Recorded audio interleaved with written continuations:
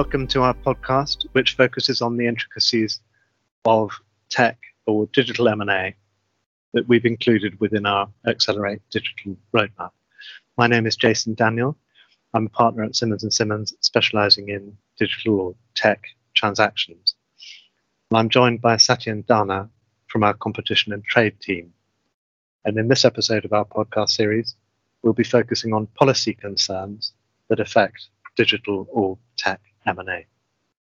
So let me begin, Satyen, by asking you to speak a little bit about some of the key policy concerns that are relevant here. Thank you, Jason. There are two main policy concerns that we're seeing regulators across Europe focus on in tech and digital M&A.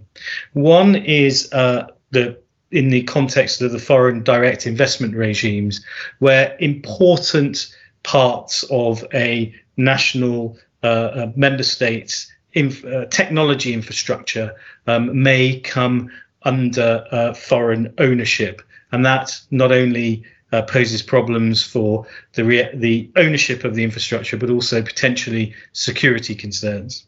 The other issue that we're seeing developing is actually in the context of merger control and the policy of ensuring that there is sufficient competition in tech and fintech and digital markets. And this goes beyond the GAFAs, but going into quite narrow technology markets to ensure that competition and innovation is not taken out by acquisition. So if we take those in turn, for decades, developed economies have been strong advocates for globalization and for the removal of investment restraints. To what extent should, in fact, nationally important assets be defended from foreign investment in the way that you're describing? It's a really interesting question and one that I think politicians are grappling with. And we as lawyers discuss that with our clients, the continual balance between ensuring investment in key infrastructure, key digital infrastructure. And let's not forget that things like fiber rollouts, as well as development of data centers and platforms, is not a small undertaking. And that needs to be coupled with investment as opposed to who owns the infrastructure.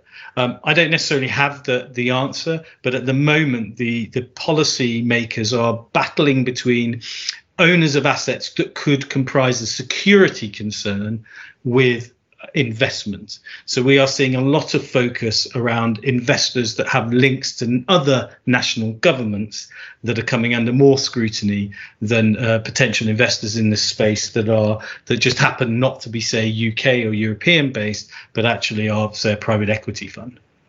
And turning to the second aspect that you picked up, historically, merger control has tried to prevent organizations becoming too dominant and have tended to look at revenue as the basis for their decisions.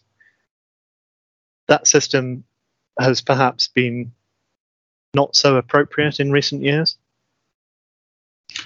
Absolutely. And I think the issue that you've got is that a number of regulators have seen a trend in which larger companies are acquiring young companies or companies in a nascent part of their development being, quote, taken out of the market by acquisition. And as a result, a number of the sort of turnover-based tests have now been tweaked to shift to a more value-based assessment, a little bit like the US and the Canadian regimes, where the size of the transaction actually matters.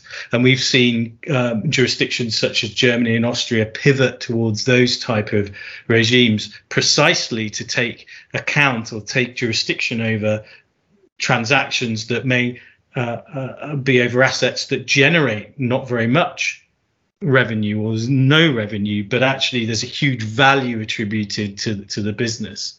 And this is sort of the regulation, or starting to regulate the sort of quote killer acquisitions that could take place. Now, just to add to that, it's very interesting because the regulators are grappling with whether that's the appropriate thing to do.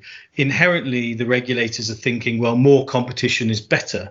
But that's not to say that the larger, more acquisitive company could not actually take the smaller company under its wing and actually drive through the investments and innovation and make the smaller company better quicker.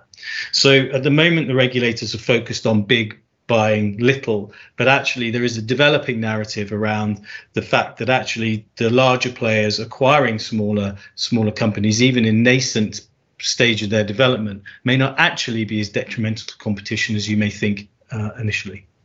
Great. Thank you, Sachin, for your insights today. So we continue to break down the various particular issues that are relevant to tech M&A. And next, we will be focusing on how the evolution of technology and the regulatory and societal responses to that affect M&A. Thank you very much for listening.